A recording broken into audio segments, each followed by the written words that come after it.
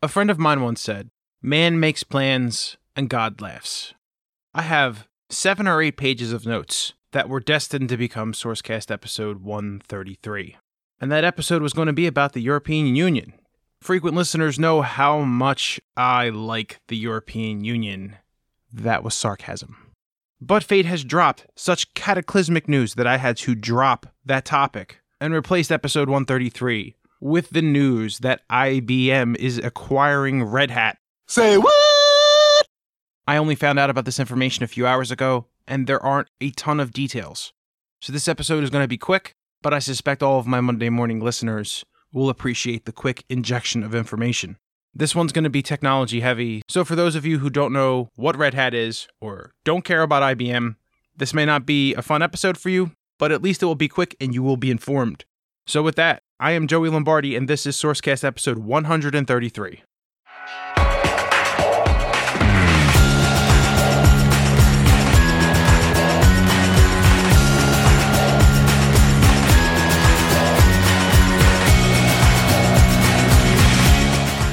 Let's start with a brief history of Red Hat.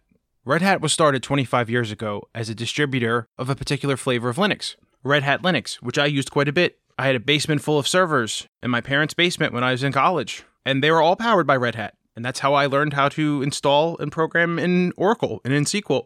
So I sort of have an affinity for Red Hat, but eventually they kind of stopped focusing on the operating system from an end-user operating system perspective. It split, and there's a version called Fedora. Red Hat shifted into more of a corporate focus, used for servers and computers that power data centers, and it served them very well.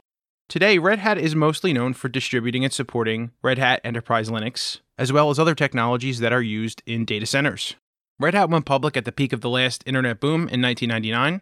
They earned $250 million on revenue of $2.92 billion in the last fiscal year, and its revenue grew 21% between 17 and 18. From an open source software perspective, Red Hat has been doing a great job. The model that they have created has frankly been an amazing alternative to companies like Oracle and to IBM. Red Hat's JBoss platform is a direct competitor to IBM's own web software, and there are a variety of other tools that Red Hat offers that is much more attractive from a licensing perspective than the traditional companies like IBM and Oracle. So frankly, it makes a lot of sense that IBM would want to buy this company, because their model is more attractive to customers.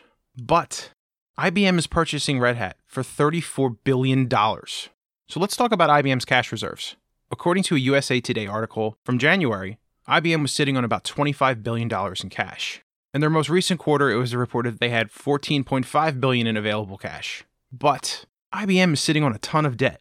According to Fool.com, and I quote, "Unlike other large technology companies that have spent the past few years piling up mountains of cash, IBM has piled up mountains of debt. IBM's total debt stood at $46 billion at the end of the third quarter, far higher than its cash balance of $11.5 billion. 5 years ago, IBM's debt was just $33.7 billion. So why the increase of debt? IBM's share buyback program is one of the major reasons for the rising debt load. From 2012 to 2016, IBM spent a whopping $47.6 billion on share buyback. Their cash flow covered most of this spending, but not all of it. So now, IBM is about to enter in the largest software acquisition in history. And in order to pay for this $34 billion acquisition, it's going to use its cash, but it also has to acquire additional debt in order to make this happen. This acquisition eclipses Microsoft's $26.2 billion acquisition of LinkedIn. But I would remind listeners that this is not the biggest technology acquisition in history. That still goes to Dell with their $67 billion buyout of EMC. In a CNBC article by Alex Sherman, IBM will pay cash to buy all shares in Red Hat at $190 each. This is at a premium because on Friday, Red Hat closed at $116.68. The company is going to get acquired and dropped into IBM's hybrid cloud division, and Jim Whitehurst, who is the Red Hat CEO, will join IBM's senior management, reporting to Ginni Rometty.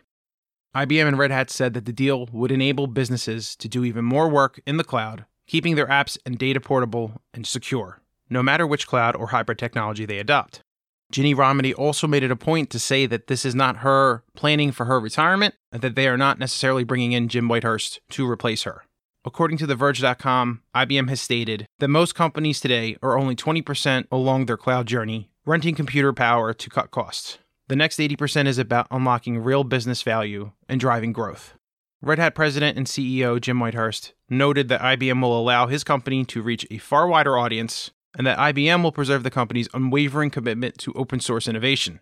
I find that one hard to believe if Oracle is an example. So that's what we know right now. This is the largest deal that IBM has undertaken. They are increasing a massive amount of debt onto a large pile that is already existing. And considering IBM's current track record of eliminating employees, I'm very interested to see how they digest Red Hat over the next 2 years. I'm also curious to see how the innovation of Red Hat and the model that they have created is going to be acknowledged and accepted within IBM culture. Frankly, it is a diametrically opposite approach to IBM's entire software model. So is this acquisition an acknowledgement that their current methodology isn't working, or are they just trying to take a competitor off of the market? We shall see. And that's all we have for this week. You can find Sourcecast on iTunes, Google Music, and all of your favorite podcasting applications. Sourcecast is recorded in bucolic, Mantua, New Jersey, and it's produced by my dad. The outro is performed by me, Ben Lombardi, and music is provided by Patrick Lee. Thanks for listening, and we'll be back next week.